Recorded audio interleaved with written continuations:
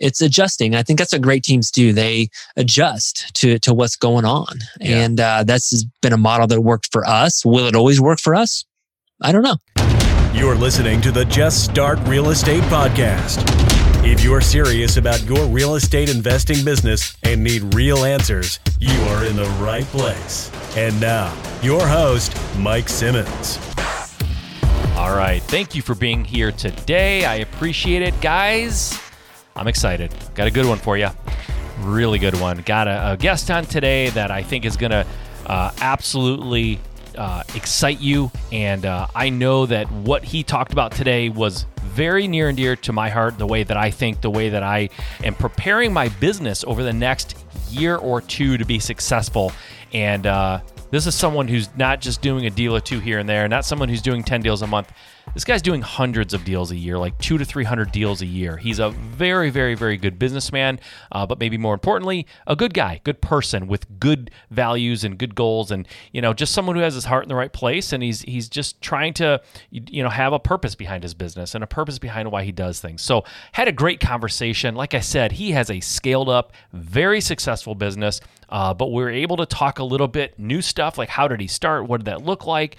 How did he break into this business to get to the point where he's building it up? Talk about building up his team, and just a lot of great stuff. This is gold, guys. Just like serious gold. So get ready, tune in, grab a notebook and a pen or a pencil, and get ready to write some notes because there was a lot of gold bombs dropped here. My guest today is Brett Snodgrass. Brett has been a full-time real estate investor for 13 years. He specializes in wholesaling, and creative finance. And we get into that a little bit, how he does his creative finance. Very, very cool. And he's also an expert at scaling his business. He went from a one-man band to a full team that's doing hundreds of deals a year. His name of his company is Simple Wholesaling, and he kind of talks a little bit about why he named it Simple Wholesaling, which is kind of funny, kind of cool.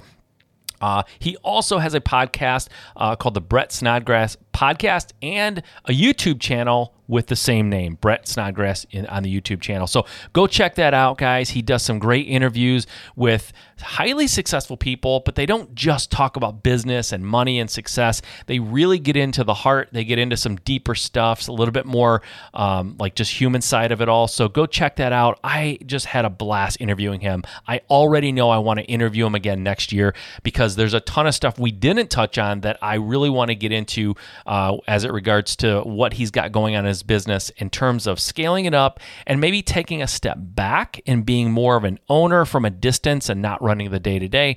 But for now, we focused on the beginning of his business and then how that kind of got scaled up, what they're doing today in terms of how they're running their business and where the deals are, what they look like, how they're monetizing them, which was awesome. But there's so much more I could talk to Brett about. Just a fascinating guy. So we'll get him back on, don't worry. But for now, enjoy this one. I think it was very powerful, and I think you're going to love it. So I give you guys Brett Snodgrass. Hey, Brett, good to have you on the show. Thanks for doing this. I really appreciate your time, man. Thanks for being here. No problem, Mike. Thanks for having me. Yeah, for sure. So I was on your show a little while back, had a great time, really had a good time getting to know you a little better, getting to meet you. That's why I was really excited to have you on my show now. And I know that we talked a little bit before we hopped on the air here, and I've done my research on you.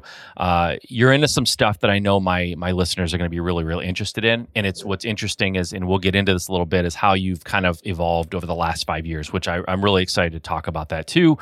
But let's give people a little bit more context and get that feeling of, I know I can identify with this guy. Tell us a little bit about what you were doing prior to real estate and how you got into it and why you got into it and what was it that made you go in that direction in life when you probably could have been anything. Why real estate investor? Yeah. No, thanks for asking, Mike. So basically, I grew up in Indiana. I'm from Indianapolis. I live close to Indianapolis, Indiana now, but I always lived in Indiana. My dad was a high school basketball coach. He was a shop teacher, which is wood shop, right? Okay. And my mom was a preschool teacher. So I didn't come from money. My parents basically made between $40,000 to $60,000 in their life per year. So I didn't come from, wealth or anything like that, but I always had this entrepreneurial background where I just always kind of like, I enjoyed entrepreneurship. I remember literally getting my piggy bank out and counting my money. I remember going to Sam's Club when I was in middle school, buying like big packs of gum and going and selling it at lunch for $0.25, and I'd make like $1 a pack. Yeah. I was always just doing these crazy things like that. And entrepreneurship was just always really, really interesting to me. So let's just fast forward. I went to college. My dad was a high school basketball coach, like I said. So I played basketball pretty much my entire life. I played in college, got a full ride scholarship to a small school in Indiana called Huntington. And I graduated. And I didn't really know what I want to do with my life. My parents are both teachers, so I had an elementary education degree. I said, well, I'll just try that out. But I taught for 4 months, and I realized, this is not for me. And so I got out of that. And one thing that really, really hit me was my dad was a teacher for 30 years. And he told me one day, Brett, I don't remember ever having more than $5,000 in my bank account at one time, ever. Yeah. That really, really hit me. And I said, you know what? I think that I can do better than that. And so I got out of teaching. I was still substitute teaching. And that's when I started reading some books. You guys are familiar with them: Rich Dad, Poor Dad, The Millionaire Next Door, some of these different books. And I started to really get interested in real estate. And I said, you know what? A lot of these wealthy guys made money from real estate. So that's where I got to be. The margins are really, really big.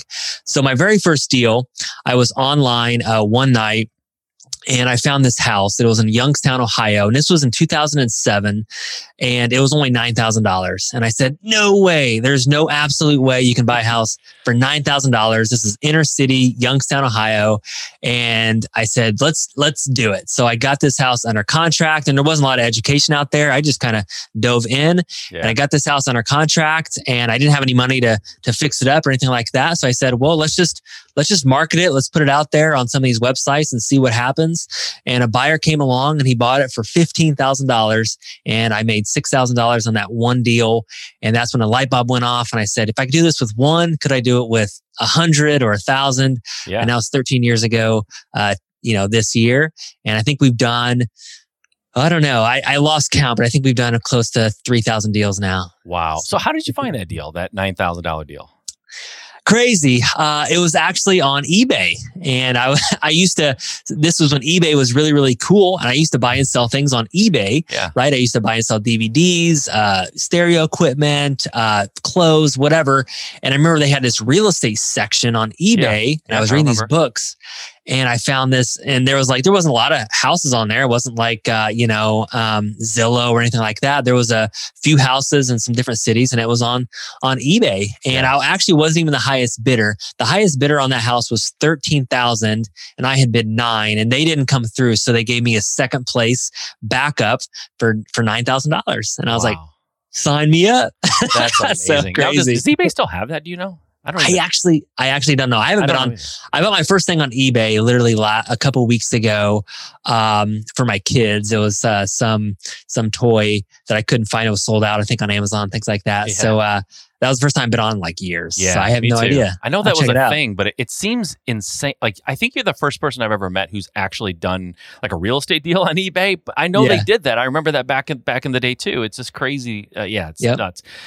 So then, just out of curiosity, it's sort of like, I don't want to go down too much of a rabbit hole with your first deal, but how did you sell that first deal? Where did you sell it? Or what, like, did you go on MLS, or how'd you do that? I believe I sold it on eBay. Oh, okay. So wow, you bought it and sold it on eBay. Yeah. So it was kind of funny because I was a second place bidder on eBay for $9,000, and I said, you know what, the high bidder was $13,000, so maybe it'll go for $13,000 again. So literally, I just relisted it. I went out to the property, and here was the thing: it was a lot of trash in the property and a lot of things like that. So I drove out to Youngstown, Ohio, which is about 6 hours one way by myself. And I go to this house, and there was all this trash. So I'm loading up all the mattresses and all this trash to make it look better. And I threw all the trash away, and then I took better pictures than it was already. Yeah. And I resold it. I mean, that's funny. There's a huge lesson there, man. Go ahead. I'm sorry. I don't want to cut you off, but go ahead. No, And it's funny because that's exactly what we kind of do today. Honestly, we look for houses that don't look very well. I mean, there's so many, they take bad pictures. There's trash in the house. There's something that we can make it look a little bit better.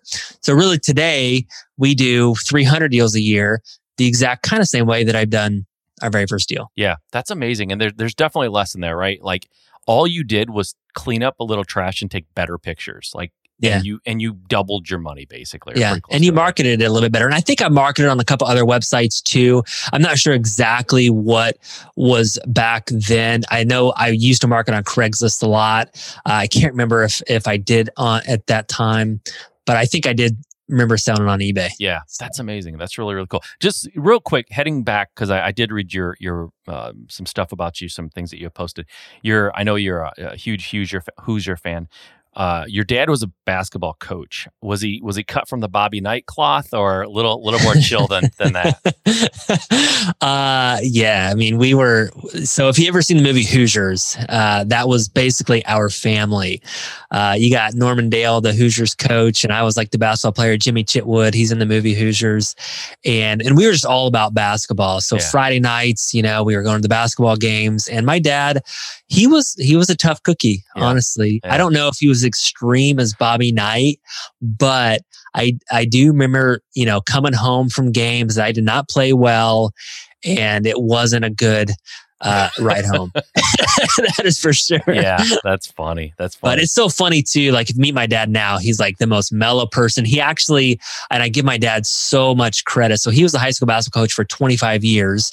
And I graduated high school in 1999 and he retired. Literally, he hung up the whistle as a coach so that he could come watch me play in college. That's awesome. So I went from a coach to a parent. So I give my dad many props because that was his identity. He was only 49 years old and retired. Wow. That's awesome, man. Very cool. Very cool. Yeah. It's kind of good to frame that a little bit just to know. It's interesting. People who have dads that are coaches or just strict or regimented or whatever, like have that sense of discipline and hold you accountable and that kind of thing. Usually I use a lot of sports terms too, because sports really, really help me. And my dad said this one term that I'll never forget, and I use this in business today, and hopefully your listeners will get a lot out of this, is he used to wake up and he used to say, Brett, you're either going to get better at basketball today or get worse. He won't stay the same. So what are you going to do? Are you going to get better or are you going to get worse? Yep. I love it. And it's your choice. Yep. So that's true. In business, I do think you're growing or you're shrinking, like one of the two for sure. I love that, man. So, okay, you did your first deal. It was pretty good. You cleaned it up, made some money on it. That was awesome. Put more money in the bank that day than your dad ever had in the bank in his whole life at one time, right? To kind of go back to that. So what did you do next? What was next for you? You knew that you liked this feeling of what you did. It made sense to you. Like, can I do this just like hundreds more times? And that, clearly you did that. What was the next move? How'd you kind of transition into doing that full time? Yeah, well, I definitely tried to do the same thing. So I think I bought a couple more houses on eBay, did the same thing. Some worked out, some didn't. We made, a couple $1,000s here and there. And this is also back in 2007. Then 2008, everybody's running from the hills. They think real estate is the worst thing and you're going to lose your shirt. And if I told anybody I was getting into real estate in 2008, they're like, what? Or you're just crazy. It's the worst market in the history. Yep. And I didn't know any better, right? I was just like, I don't know what to do. All I know is there's a lot of cheap houses out there that I can buy or that I can get under contract. And there's still investors buying them for a little bit more than what I'm getting them for. Yeah. So 2008 was a huge year for me. And I developed a system, right? And I stopped buying off of eBay as much. And I actually went to the MLS. So there's a lot of bank-owned properties, HUD-owned properties. So my dad joined me in my business. So here's my dad. He was a teacher. He retired from teaching at 55 to join our real estate business that I didn't know what I was doing. And so we would basically go out and we look at 20 REO properties in a day. We wouldn't even get inside of them. We weren't agents. We would just look at the windows, look around the house. And these are really cheap properties. They were, $10,000, $15,000, $20,000, $30,000 properties here in Indianapolis, Indiana. And we would just bid on the MLS. And I would pretty much, not lowball all of them, but they'd be asking 30,000 and I'd offer them 6, and we put in about 200 to 300 offers a month. and we get about 10 properties a month. And that's how we started building our business. So literally in 2008, we did 150 deals. When everybody else was running for the hills, we did 150, and it was all bank owned MLS deals. And that's when money started to flow in like I've never seen. So I was a teacher, and I was subbing at that time too. So I'm making $15,000 a year, like substitute school teacher. So I went from making $15,000 to $80,000 to $250,000, like in a couple of years, and it was just crazy. I'd never seen any type of money like that before. Yeah. And it just, and it was a good thing. And it was a bad thing because I've never seen that money before. so anyways. So is your dad still part of your business? He was a good part of my business for the first 6 or 7 years. And he started about 61, 62 at that time. And then he, wanted to play a lot of golf, retire, and I wanted to scale our business. So there was kind of a breaking point, not a bad breaking point, but organically, I wanted to grow a team, hire people, do all that. I've never done any of that. So for the first 6 or 7 years, I was a one-man show. Me and Dad, we were it. Never hired anybody. I was doing everything, cleaning out the house myself, finding all the deals, putting in all the offers, selling all the deals. Yep. And Dad was kind of looking at them too. So the first 6 or 7 years, yes. But the last 5 or 6 years, he's stepped away. Gotcha. So in the early days, you realized this model worked. By the way, the fact that you, like, in your second year or some point in the first 12 to 15 months, you actually are putting together systems and processes is pretty impressive. And I say that as someone who did this for about 5 years with almost no system and process. Like I sort of bumbled around and had no real process, and it impeded my growth quite a bit in the early years.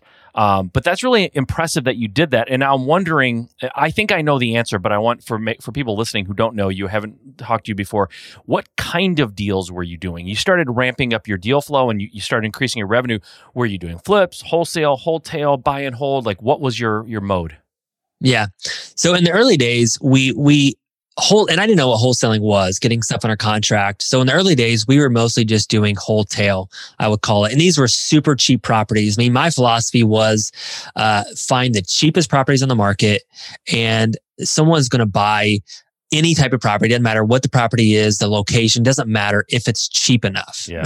Right? Yeah. That was always my philosophy. So literally, we started building up our money. And so some of these properties, and this is back in 2008, in Indianapolis, and we were also buying Indianapolis, Cincinnati, Ohio, Dayton, Ohio, and those were our markets. And so I was buying $5,000 properties, $7,000 properties, $10,000 properties, and selling them for, making $2,000, $3,000, $5,000 on a property, and I was elated by that. So, the margins are good. I mean, the numbers are low. Like to say I made $2,000, people might go, but you paid $5,000. Like that's a good margin, actually. It is, yeah. And at that time, I mean, you're also talking to someone who, again, my dad at his height of his career made $60,000 a year.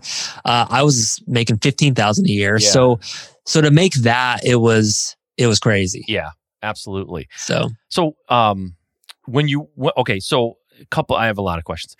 So when you were buying in these other cities, other than where you lived, and you were new, it's because I'm in the Detroit area. I don't live in Detroit. I don't invest in the city of Detroit, but I'm in the Detroit area. You can still today buy a house for $500,000, $2,000, but you wouldn't want to because you're not going to sell it. Like no one's going to buy it. It's a war zone. It's horrible.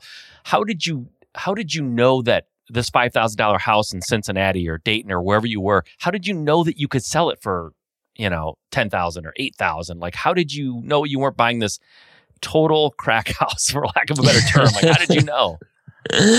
Yeah, and that's a great question. And I'm going to tell you, like, we did buy some crack houses, honestly, and they didn't all work out.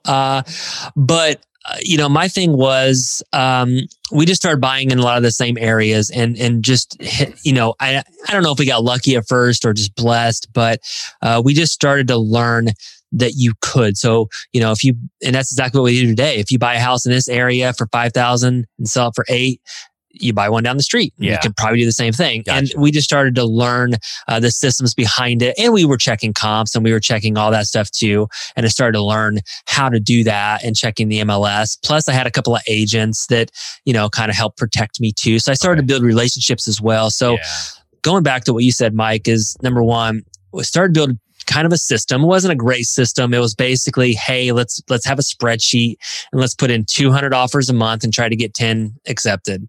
Yep.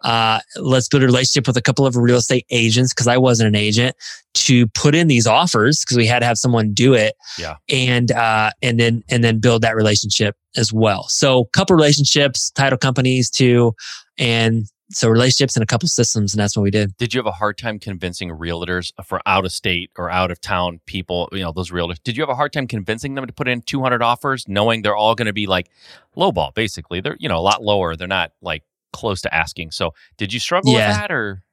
We did. We went through a couple offers, or a couple of agents in a couple of different Cincinnati and stuff like that. So we really only had 2 agents. I had one agent in Indiana who did all of our offers here, and I had one agent in Ohio who did Dayton and Cincinnati and all those places too. We went through a couple, but honestly, my Indiana agent, I think that she made $70,000 from us. Okay. In 2008. So wow. so she was getting, she's getting 100 to 150 deals, and they had minimums at that time too. So, I don't know exactly how many she did, but I think she did like maybe 70, 80 deals just with us in Indiana. And, a lot of them were $750 minimums, $1,000 minimums. So she's making a lot of money. And that was another reason why I actually got my license. So I am a broker now. I've had it for 10 years, but I looked at her check and I was like, oh my gosh, you made 70 grand off us. I'm just going to get my license and make that. So I got it. Totally cool. Now, do you think, is that a viable strategy today? Could someone replicate what you did realistically? Or is that something that was like, that worked in 2008, 2009? It's not really realistic today. Yeah, I don't think it's realistic actually today. Yeah, I don't think you can actually go on the MLS HUD. You remember the HUD home store? They had some sort of formula that you would go on there and, put in all your offers. And we had that system down. So we'd buy a lot of HUD homes. Now it's different. I did the same thing. And what I loved about it is it was so black and white. Like you just put in your offer. And I think like, at least in Michigan, like we knew within 24 hours if we got it. It was like, it was real clean. Like you just easily could put in offers. Yeah. And I there's a system to it. And sometimes they'd be asking 80 grand and you get it for like 18 and you're like, oh my gosh. And they're like, they just made a mistake. And you're just thinking if they made an error somewhere. Yeah, totally. Yeah, that's amazing. It is totally different. And I'm a little bit jumping around. There were some things I wanted to talk about toward the end, but I want to mention it now because I think it's probably relevant considering we're talking about 2008, 2009. Do you think, I don't like putting words in people's mouth. What do you think is happening or going to happen in the market over the next 12 to 15 months? And I know we don't have crystal balls. I get that. Nobody's going to hold you to this, but what are you preparing for? How are you preparing, and what are you thinking as you look ahead to 2021 that the market's going to do and make available for us as investors? Yeah. Well, I think you look back at real estate. I mean, it's a roller coaster. It's a cycle, right? You have foreclosures that are really high. You got, one time, then, even the marketing strategies that we're doing, you got a buyer's market sometimes where, they can just buy. You got the seller's market where they're just flying off the shelf. I don't know. So it's, like you said, I don't have a crystal ball. One thing, I've listened to a lot of economists. I've listened, I'm in a couple of mastermind groups too. And so one economist, a real estate economist, said that it would be so much better to sell your house today than it would be 1 year from now. So that's what he said. We did a section in our mastermind called "How Are You Going to Dominate the Foreclosure Market Fourth Quarter 2021?" So these are some of the things that I've been hearing. Yeah. You got the forbearance things. I mean, I have a mortgage on my personal house, and like if I didn't want to pay it, like they didn't ask me any question. I didn't have to pay it if I didn't want to. Yeah. So you get a lot of things like that, but you're gonna have to pay those eventually. Mm-hmm. You got all these eviction things going on. I don't know these laws that we can't evict people very well right now. You got COVID hitting, you got the election. Who knows what, when this comes out, obviously I think we'll know, but, so I think there's going to be a cycle. So I think what you're getting at is this a viable strategy right now? I do not. Will this be a viable strategy in a year or two? I do think so. Yeah, it's kind of where I was going to end up. Exactly. Yeah, because I think, I've talked to a lot of people. I interview a lot of people on my podcast. I know you do too. And I've interviewed a lot of people who really know they know the market. They've been in this for a long time. People who I believe are very intelligent and know what they're talking about, although no one can predict with 100% certainty. And I've yet to talk to someone who doesn't think that we're in for some sort of a correction, a downturn, drop in pricing or whatever.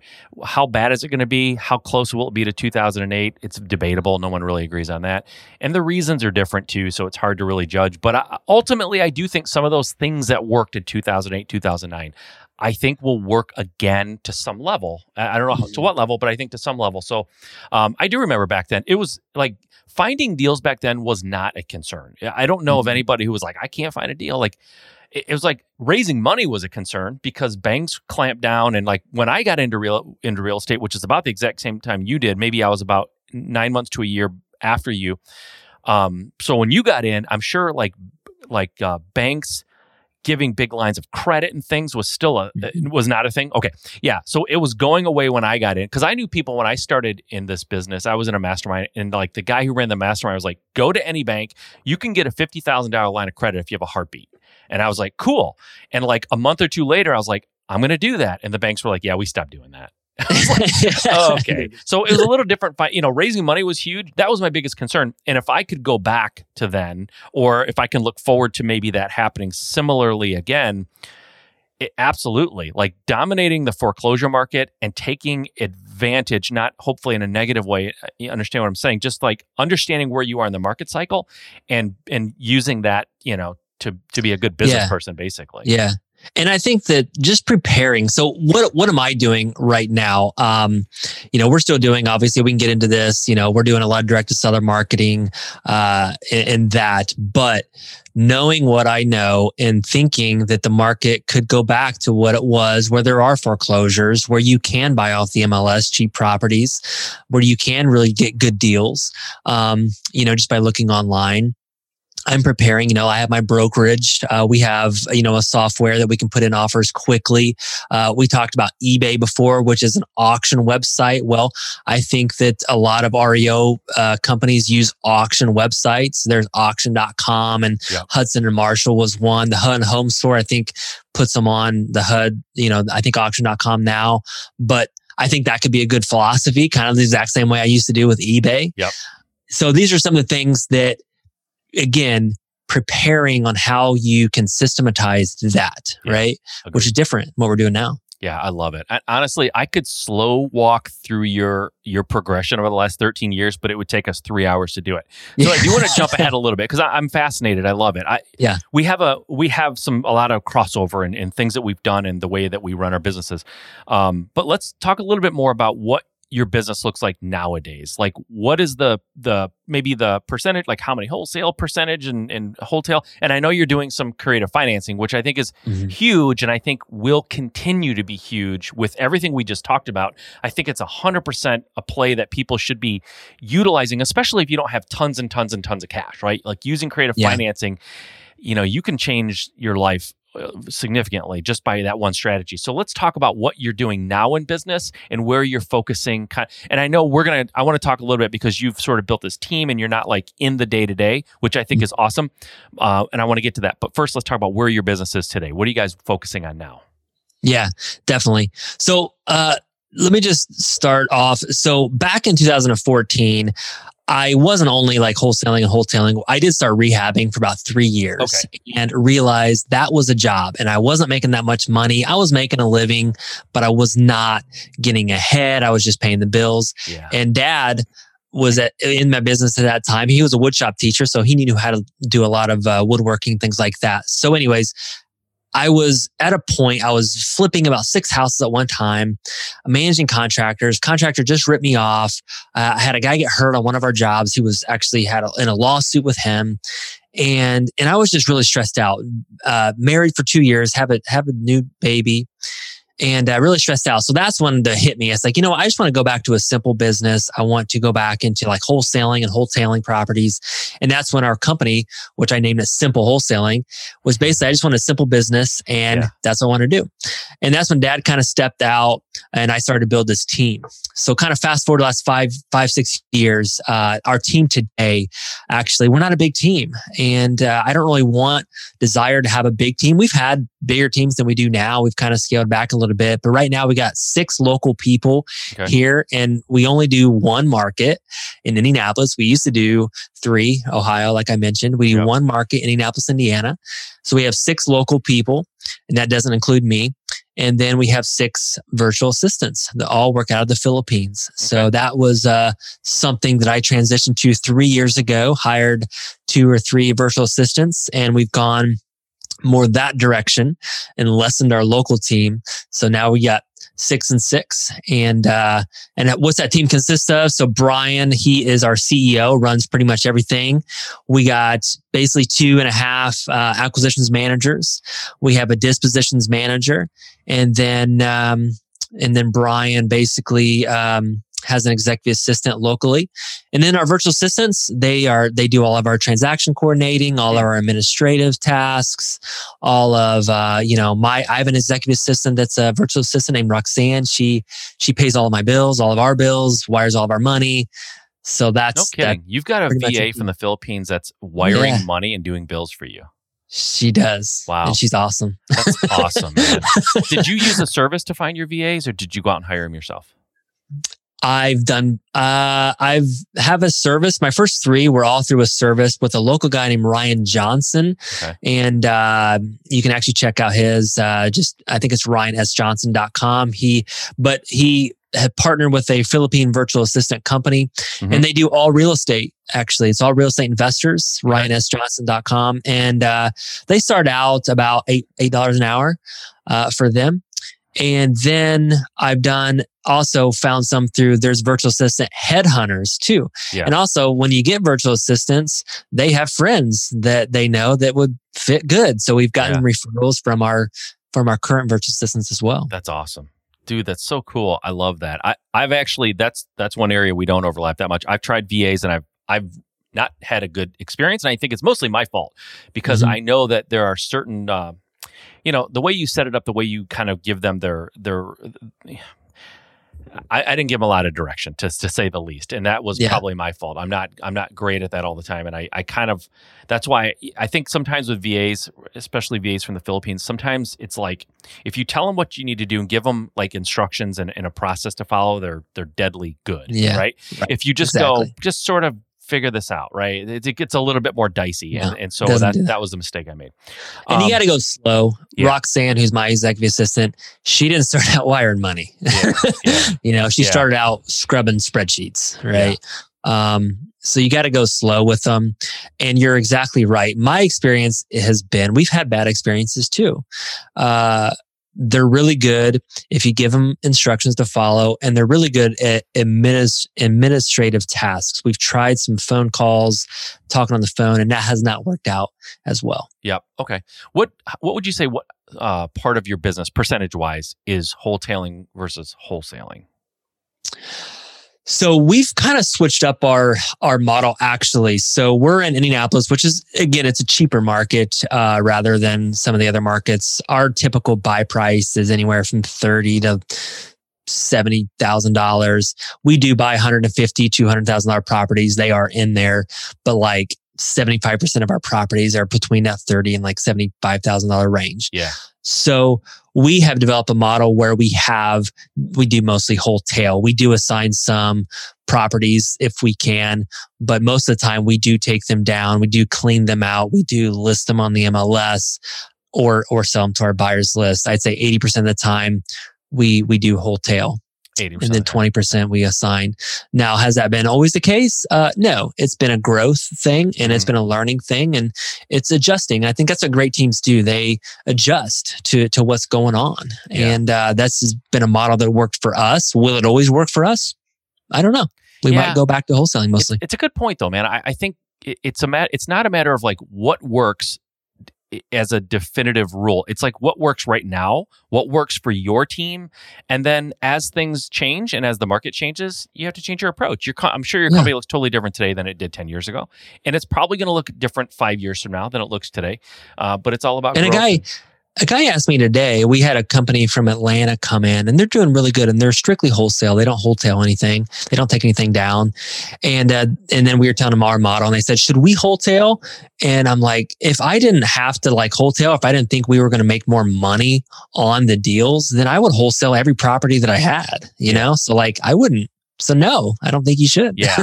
And just out of curiosity, since 80% of your company right now is wholesaling, again, going back to this market prediction that we're doing, if the prices start dropping, do you anticipate that you'll do less of that? Because there is some risk, right?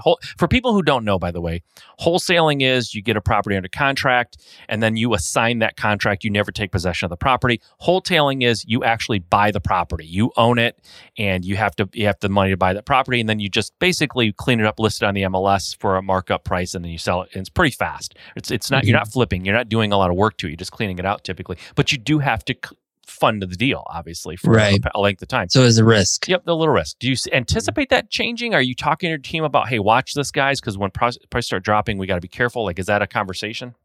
Yeah, definitely. Yes, for sure. I mean, we're always thinking about how we can adjust if the market starts to shift. I mean, we were thinking about that back in March, 2020, and we didn't know what was going to happen. And everybody was saying, hey, there's going to be no buyers out there. And we thought, oh, this 2008, 2009 is going to happen again, where you can get great deals, but you can't find anybody to buy them. Yeah. And we thought that was going to happen. Well, did that happen? No, it actually went the opposite. Now we can't find any deals and everybody's buying them. Yeah. It's insane how hot the market is right now everywhere, man. And to your point, like the guy that you said, sell your property now versus next year. Like my personal property, my wife and I were planning on selling in 2021, but we sold back in June because I was like, I know my equity is going to be going away a little bit. So yeah. So yes, I think we're always talking about that. Are we going to adjust if the market, if it starts to prices start to go down and we don't want to be holding a lot of properties now? Are we flipping these high end rehabs? I mean, that's a lot more riskier than what we're doing, but obviously there is still risk. Yeah. Yep. Understood. Now, we talked a little bit about creative finance. I know that's part of what you guys do. Talk to me about the creative finance part. Just out of curiosity, how long have you been doing it? It's not really that important to know, but I'm just curious personally, how long you've been doing that and what that looks like in your business, how you approach seller or creative finance, I should say. Yeah. So we do. Again, this really helps with the wholesale model is we can sell a property and we can finance the buyer. So we're actually the bank, which I really like that model because they can put a large down payment down. And in the wholesaling, it's a transactional business. You don't have a lot of residual income. So people in the real estate say, hey man, where's your cash flow? Where's the residual income? And this is it for me, right? Okay. So how this started was about 4 years ago, we had some properties that we couldn't sell. And we started to get creative. Okay, how can we sell these properties? Well, let's put it out there that we'll finance them. Well, we had some buyers come to the table and we actually asked 50% down. I mean, do you have 50% down payment? We'll finance. So it's like almost like a no-brainer, right? For us. Yeah. And we had people say, I don't have all the money, but I have 50% and I'll finance it. So we started to do that. Well, we don't have to have 50% down now, but we still get 30%. And we just started putting out there. So most of our properties we put out there, hey, we do offer seller financing. And most of the time people don't come to the door with that, but 20% of the time it does. So out of all the properties that we do buy and sell, 80% we buy and sell cash, cash in, cash out. Yep. But then 20% of the time we finance it. So what does that turn into over the last 3 or 4 years? At the beginning of this year, we had 100 notes that we owned, that we created, that people were, I was having 40, 50 grand every month coming in payments, right? Mm-hmm. And so that was like, wow. And that was something I did 3 years ago. Yep. So that was really, really cool. And we ended up selling off some of those. Now we got about 70. So you can sell off some if you need to liquidate some of your cash. So I like it because, it helps the buyers out. It helps the residual income for me. I like it better than rentals because you don't have the maintenance involved. Yeah. A lot of the times I never talk to the buyers again. We do the deal and and then they make their payments through a third party company and then they handle everything. And then I don't I don't have to ever talk to them again. So anyways, talk to me about, let's I want to make sure people understand what you're doing exactly. Can we deconstruct a little bit on the purchase side for you when you're purchasing?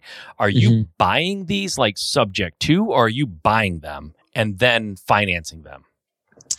We've done both. So a lot of the times, again, our price points are lower. So we do buy them, and I buy them either with my own money or with a private lender money. Yep. And then we finance them.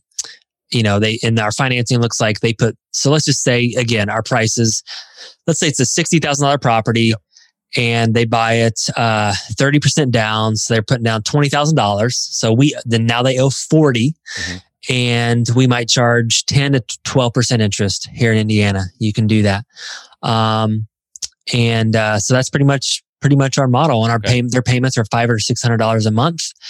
And so, and the cool thing is, let's say we only bought the property for $40,000. So if you do the math, if we bought it for $40,000 and they're putting $20,000 down, we do still have money in it, but we only have $20,000 in it now on a $40,000 note. So anyways, that's a little bit of the logistics. Now we do subject to sometimes, or on the front end, we've done that where we hold a subject to. So we're paying the mortgage and then we finance that, but we still hold the mortgage and control of that. Yeah. So, okay. So I think people are probably going to wonder this. It's better than a rental because you don't have the maintenance. However, there's the possibility of evictions, right? Not evictions, foreclosures. Foreclosures, right? You might foreclose on somebody if they don't make the payments. How big of a problem is that for you? For us, it hasn't been a big problem. I've had to foreclose on 2 properties since I've done it. We've done 120 of these. Right. Again, we do pre-qualify the buyers, and again, they're putting down 30%. So. $60,000 property, they're putting down $20,000. $80,000 property, they're putting down more than that. So they got a big chunk in this thing. And if they're putting down $20,000, by the way, in a $60,000 house, they have serious credit problems, or they would just put $20,000 down on a house through the bank, right? Right. So it just goes to say, I assume it's like stands to reason that they have credit issues, right? So when you do background checks on someone like this, what are you checking for if their credit's wrecked? Yeah, we do check credit, but I will say a lot of the credit is not wrecked. Honestly, a lot of them don't have credit. Oh, okay. Some people actually don't have credit. Most of our buyers are self-employed individuals. And you probably know this too, Mike. I mean, if you go in and try to get a mortgage on a bank, what do? They ask you all these questions, right? And you're like, well, I make a lot of money. Like, why are you asking me all these stupid questions? Yeah. But they do, because we're self-employed individuals. We own our own business. Well, that's the same thing. We contractors, drywallers, people that own their own businesses, people that, just the banks don't look at them right. Yeah. So, and again, a lot of times our properties they might be $50,000 or $40,000. Well, bank, they don't even want to lend on a property like that anyways. Totally. So you kind of put that, and again, that's not our main model, and we do it when it makes sense for both sides. Yeah. So I like that. How much, if any, work do you put into the house before you employ this kind of a strategy on the back end when you're selling it? In other words, are you renovating the house, or are you just selling it to them and they're they can do what they want to it? Yeah, I mean, that's actually the beauty. We actually don't do anything. We do the exact same thing we do if we put it out for cash. So on our wholesale model, we buy the house and then we clean it out. We typically, if there's a lot of trash in it, we clean it out anyways. And then we try to sell it, and we put in there, hey, we will finance this with 30% down. And most of the time people don't want to do that, but 20% of the time they do. Okay.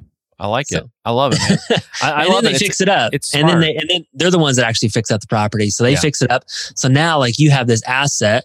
They bought it for 60. They fix it up. Now it's actually worth 100. Yeah. And they owe you 40. So you got so much equity into it. Yep. And they got so much equity into it too. Sure. They're not going to let 100. They'll just sell the property and pay you off. Yeah. Right. 100%. If they get in trouble. Yep. So. I love it, man. I love it. And I like the fact you just sort of mentioned it briefly, but the fact that you have a third party collecting payments and all that, that probably takes a lot of hassle off of your plate too, right? So I love that. So I know I was on your podcast. We talked about that a little bit. As this airs, you've done some rebranding. Why don't you talk about your podcast a little bit? What do you offer there? What kind of a podcast is it? What can people expect if they go and check it out? And then also your YouTube channel that I know you have. Yeah. Well, yeah. So you can check out the Brett Snodgrass channel. It's on YouTube. So just kind of go to YouTube, check out the Brett Snodgrass channel. And then also we have a video podcast called the Brett Snodgrass Podcast. And I basically interview real estate investors like yourself, but also other entrepreneurs. And we talk a little bit more from the heart. I love to really just dig in about purpose, about, what makes people come alive. Yeah. I love people that, live in their best life, right? And it looks different in different ways. Yeah. Actually. So my best life is really not driving the Ferrari, having 3 houses, a couple on the beach or one in the mountains. That's just not my best life. Yeah. So I think, and if that is someone's, that's fine.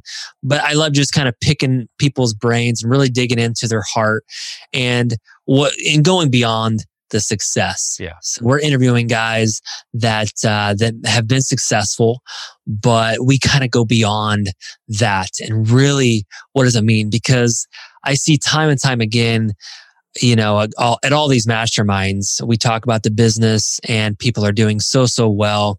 But really, if you pull back the curtain, a lot of guys are really, really struggling with certain things. Yeah. And so I love to really just dig into the heart and it's going to be more of a vulnerable heart show, but with very successful people. I love it.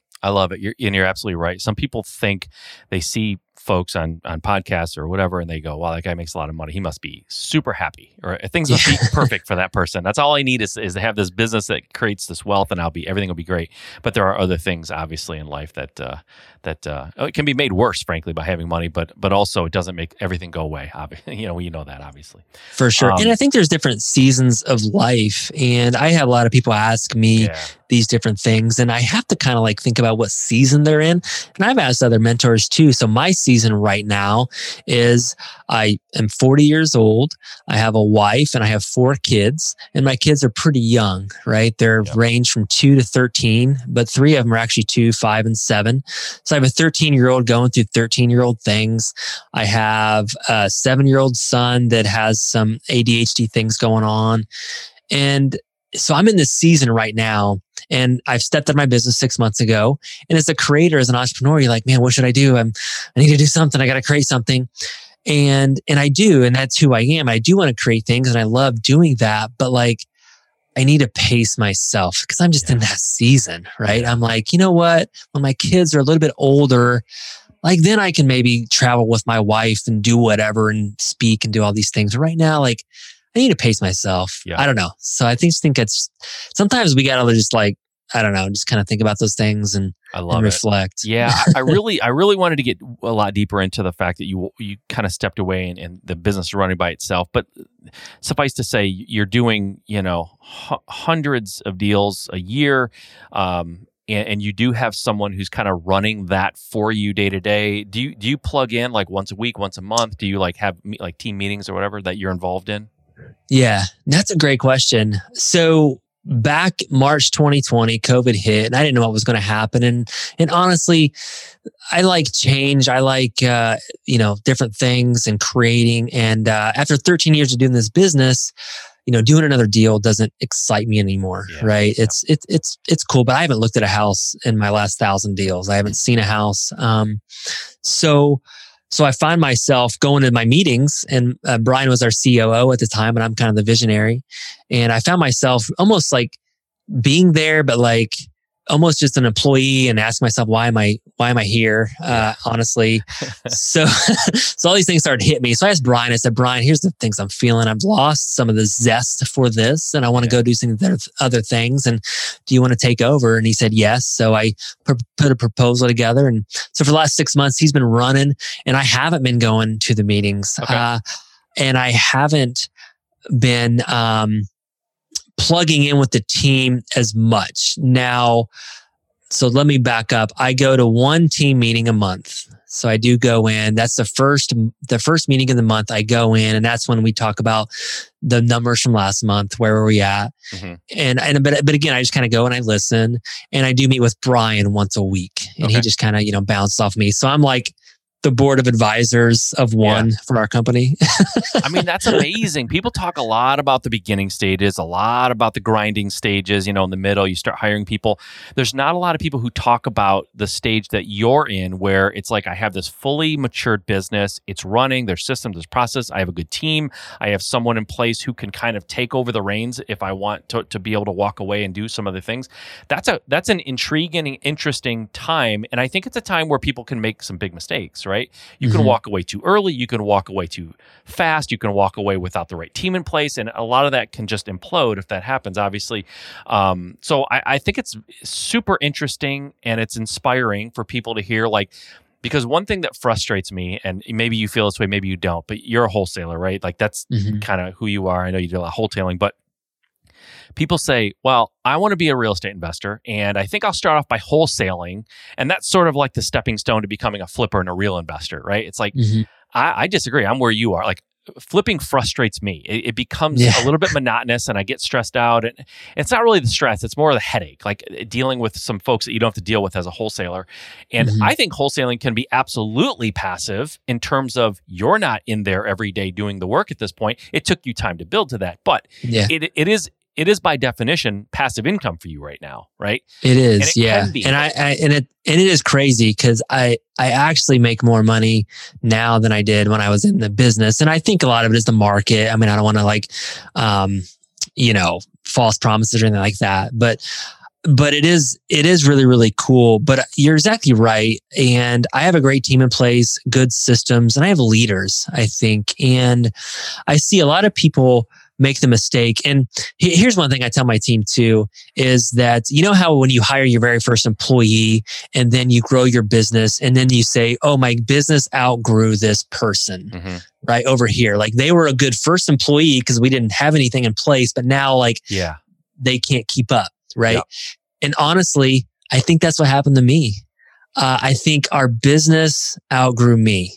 And I don't want to say like I couldn't do it, but it was almost like my vision started to be very, very complacent, where I was just like, you know what, we have a $2 million business. We're doing, mid twos year, and I'm making a lot of money, and I don't care if I grow or not. It doesn't matter to me. Yeah. I'm happy. Yeah. But the other team was like, we want to grow. And I was like, I wasn't the visionary anymore. Yeah. And I needed them to take over. That's funny. I think a lot of people are the bottlenecks on that. I think you're right. And back to your dad, originally his advice to you, you're either getting better or you're getting worse, right? It's very difficult to stay the same, even as a company. So eventually, if you would have stayed in place, from what I'm hearing, it's conceivable your company would have started regressing rather than getting better. So for sure. Very cool stuff, man. Very cool stuff. But anyways, I would just, if anybody's in that place too, here's another mistake that I made with that is I think that a lot of people think that the visionary or the CEO is the pinnacle, is like that's the highest you can get. And I didn't even know that you could actually get out of the business. I was sitting with my coach one day and Brian was having all these ideas, and my coach looked at me and says, Brett, do you even want to be the visionary anymore? And I honestly didn't know that was a possibility. Right. Yeah. And I said, you mean I can do that? And he's like, yeah, it's like your business. You can sit in the owner's box if you want. And that's when it hit me. And I was like, wow. And I realized maybe other people don't know they can actually step out, and the CEO is just another position. It's just another role. So did you hire a new COO for the business? Like a new, person who's actually running operations? So Brian is basically doing both right now. Okay. And, but again, he's kind of that COO and CEO vision. He has visionary, but he also does a lot of the systems, stuff like that. Okay. So he's talking about possibly bringing someone really to really fine tune our systems and our processes and all that. But no, we don't have that right now. But I think it's something that, again, we'll grow into. Are you, just out of curiosity, are you using or do you follow the traction model for running your business? We do. Okay. Yeah. I know she's using some of that terminology. I do too. So you're using some of it. It sounded familiar. So we use the EOS. Yeah. We have an entrepreneurial operating systems coach named Gary Harper. Actually, that's our coach. But I've had other coaches as well. Yep. But I would highly recommend, I don't care if you're a 1-person team or a 50-person team, highly recommend that. It's just really how to run a business. Yep. I totally agree. We use Traction as well, man. Well, listen, I promised to kind of get you out here at a certain time. I've gone over by a minute. I don't want to take up too much of your time, but I really appreciate you doing this. You're a super interesting guy with a great business, great attitude. We didn't touch on, the fact that faith is a big thing to you. And I know that that's a part of everything you do and everything you stand for. And it only makes me love you more to know that you're a great guy on top of everything else. Like, you're not, it's not all about, just money. You've got a lot more to you than that. So I love that about you. I would love to have you on at another time, maybe down the road, sometime in 2020, to talk a little bit. I'd love to touch base with you about stepping away and how that looks, 6-8 months from now. Like, what's happening? How did that work out for you? Hopefully it works out great. But I would love to hear that follow up, because I think it's important for people to know that it can happen and it can be done right. And then at that point, here's also to that, I would love to be on the show, and thanks so much for having me on, Mike. But I don't want to give people the false impression that I don't have a pulse on the business. I mean, I know how much money we're making. Yeah. I know what's going on. On the finance, on the bank accounts, I still know what's happening. So I definitely want to put that out there. No, that's a good clarification. I understood that, but you're right. People listening, I don't know if that was coming across, but you're in touch with your CEO once a week. You're in the meetings once a month. You know what's happening. You're just not pulling the levers every single day, right? And that's kind of like what makes it more of a passive kind of a thing for you. And it doesn't happen overnight. You could not have done that in 2009. Obviously, you weren't at a place where you could do that. No. It takes a lot of time to get to that point, and you have to be responsible about it. So thanks for making that clarification. But man, thanks for doing this too. I appreciate it. If I don't talk to you beforehand, have a great holiday season. Have a good Christmas. Stay safe, stay healthy, and just enjoy what you have going on, because you got some good stuff happening. For sure. Thanks for having me on the show, Mike. Really appreciate everything that you're doing too. And God bless you, man. Yeah, thanks, brother. I appreciate it. All right, that was a good one. I could have really spoken to Brett for a lot longer. We could have done a 2-hour show with no problem. So I definitely want to have him back, like I said in the end of the show there, because I want to hear about the next stages of his career, where he kind of steps away and has a CEO running the company, and he's going on to do some other stuff. Like, I want to hear that evolution, and I think some of my listeners do too. So, but I really enjoy talking to people who are really good at what they do. Number one, really good people. You guys know that. I enjoy talking to people that I think just have, their hearts in the right place, and they have good intentions.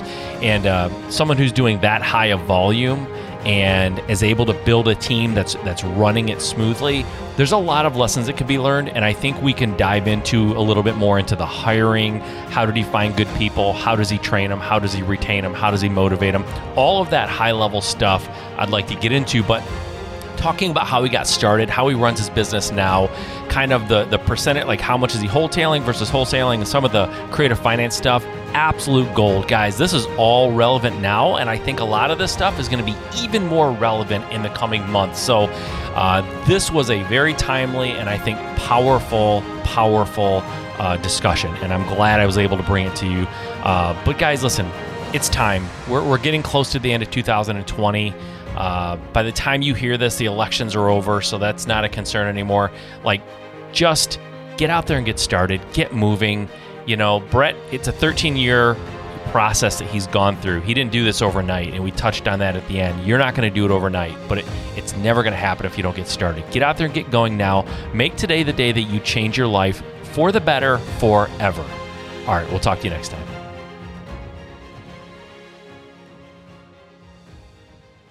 Okay, you're still there. You're still listening. That's awesome. And I really appreciate that. Now, hopefully it wasn't an accident. Hopefully you didn't leave the room and I'm just talking to an empty room right now. But assuming you're still there, I want to do something really, really cool for you. For a limited time, I want to give you a free digital download of my book, the entire book, Level Jumping. If you're a listener to the show, you know it just came out, and it really details how I took my business from being like one where I was just doing a few deals a month, maybe 1 or 2 deals a month, to doing over 10 and sometimes 15 deals a month and over 100 a year. And I went from doing very little profit to over $1 million in profit. And I made that transformation in a 12-month period. And this book talks about what I did, the steps I took to transform my business, and how you can too. So grab a free digital download, and you can get that by texting the words "just start" as 2 words now, "just start" to the number 55444. So text "just start" to 55444. I will send you a free digital download of my book. It's the complete book. There's nothing held back, and that'll be completely yours just for making it to the end of the show and listening to me. And I really, really appreciate it, guys. So I want to do something nice for you. I do this every once in a while at the end of shows. And if you listen to the very end, every once in a while, I do a giveaway like this. So hopefully you enjoy that. Go grab a free copy. I hope you read it. I hope you love it. Reach out. Let me know what you think. All right, guys. Talk to you next time.